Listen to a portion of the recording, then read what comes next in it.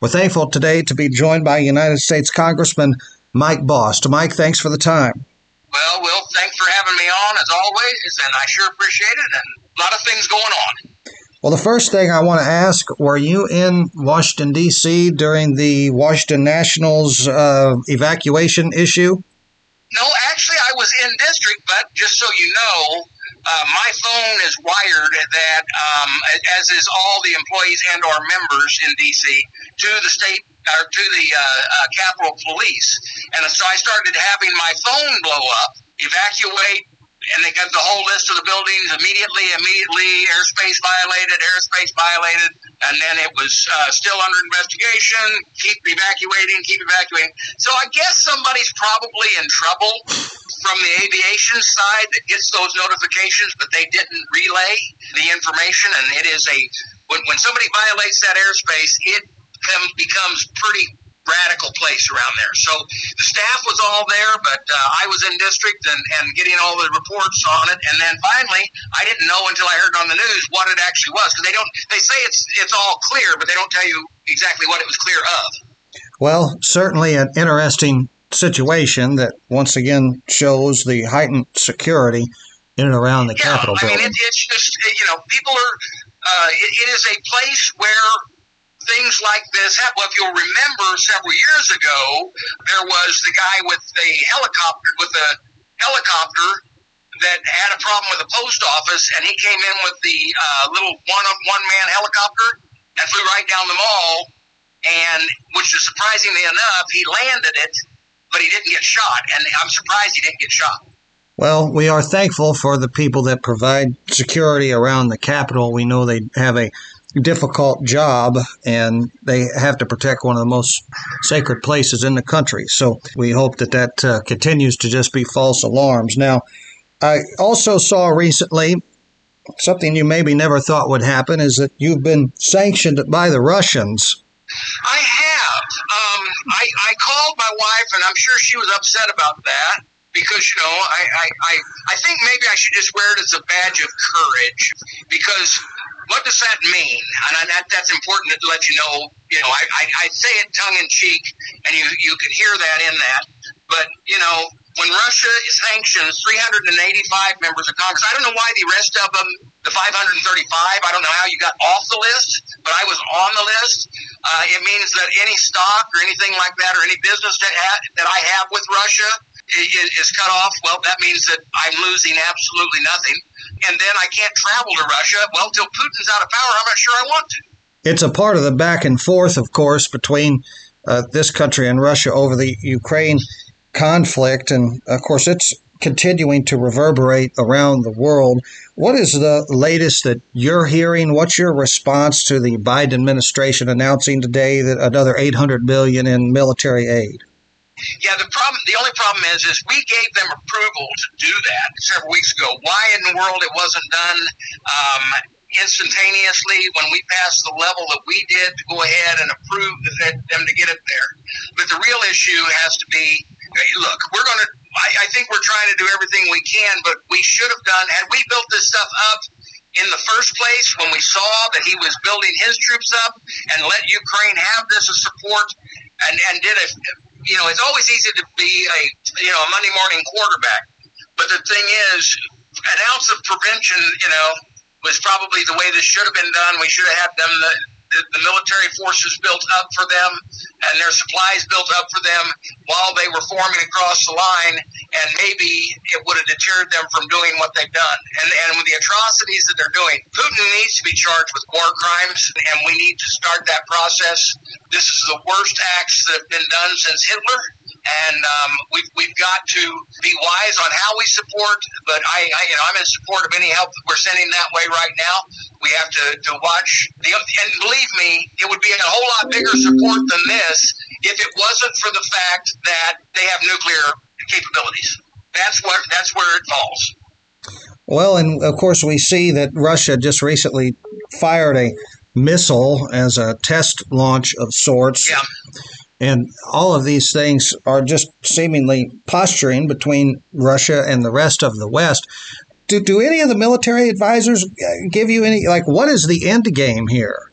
Let me tell you that there is things being done, and there's more going on that even I don't know, because I'm not on the committee of jurisdiction that has the clearance of needing to know at this time. Let me tell you that these missiles that Russia and China have right now are a definite threat to we, the United States, for the sheer speed of them.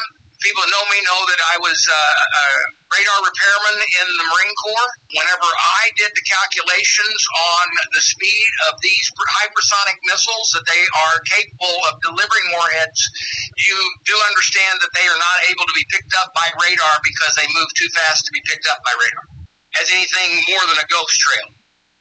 And you get ghost trails all the time, but that's what you would pick up and you couldn't intercept. I still don't believe that there is a mood of the American people to put U.S. armed forces I agree with you. In that country. But, is there any talk about that from any portion of the Congress? There is not a talk of ground forces, but maybe other things that can be done. Now, that all changes if there is a misfire, a crossing of a border, hitting a NATO country, because we're bound by obligation to do that in treaties. We do have and have had some troops moved into being in a quick response location if that would happen.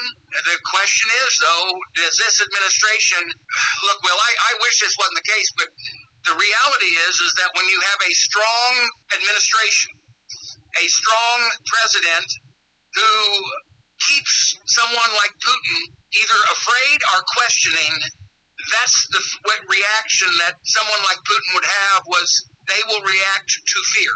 And unfortunately, we don't have that bluff in with this president, and I don't know how you do that after the fact. But right now, we have troops some that are in position, not in that country, definitely in Poland, watching and seeing to make sure they don't step over the line. Now, let me tell you the one positive thing, and there's nothing positive that comes out of any country attacking another country.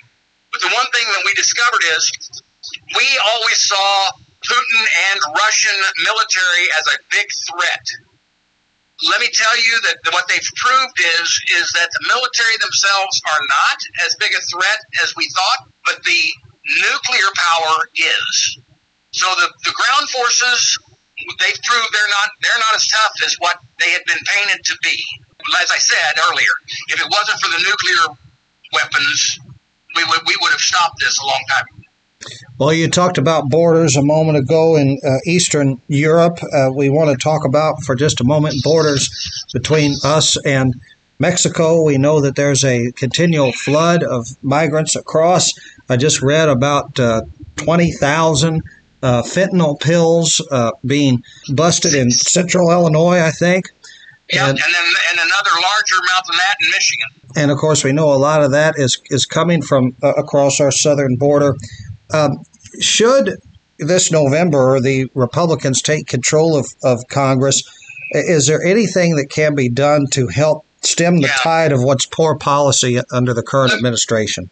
That depends on what the number is. If we're in the supermajority in the House and the Senate, then yes.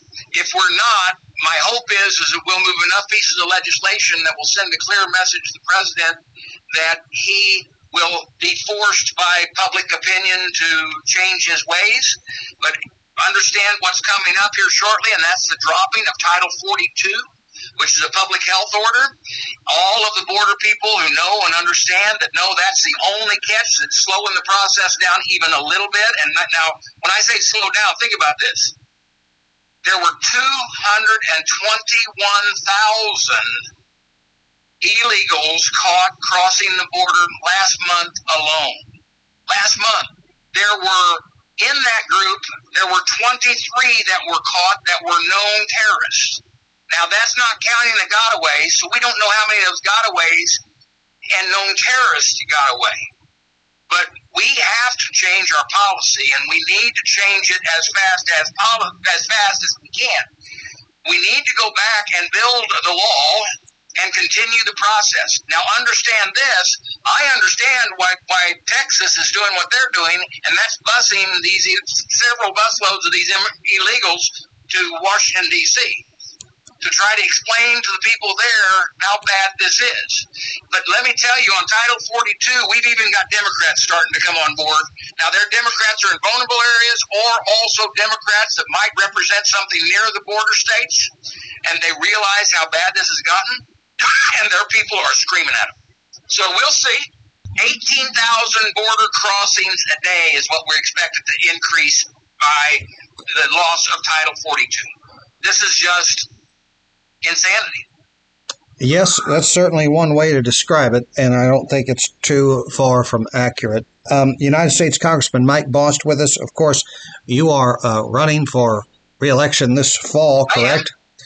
And I know you've been asked this question 100 times over the last 20 years, but flatly speaking, why should people elect you again? One thing is that the experience that I have now in D.C., people know me. They know that I fight for our Southern Illinois values. Seniority is vitally important to help not only get and be able to move legislation, but also help to try to recoup dollars to be distributed in road construction and every other type of involvement that the federal government's involved with.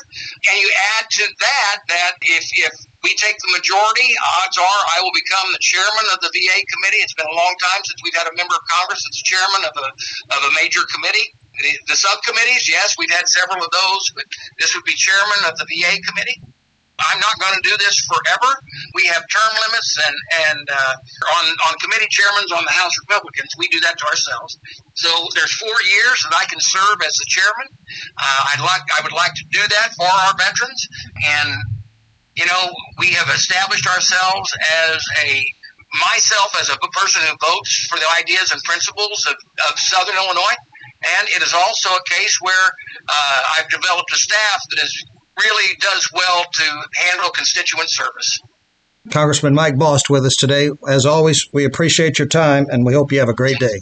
Thank you for the opportunity, and thank you for the friendship. Appreciate it.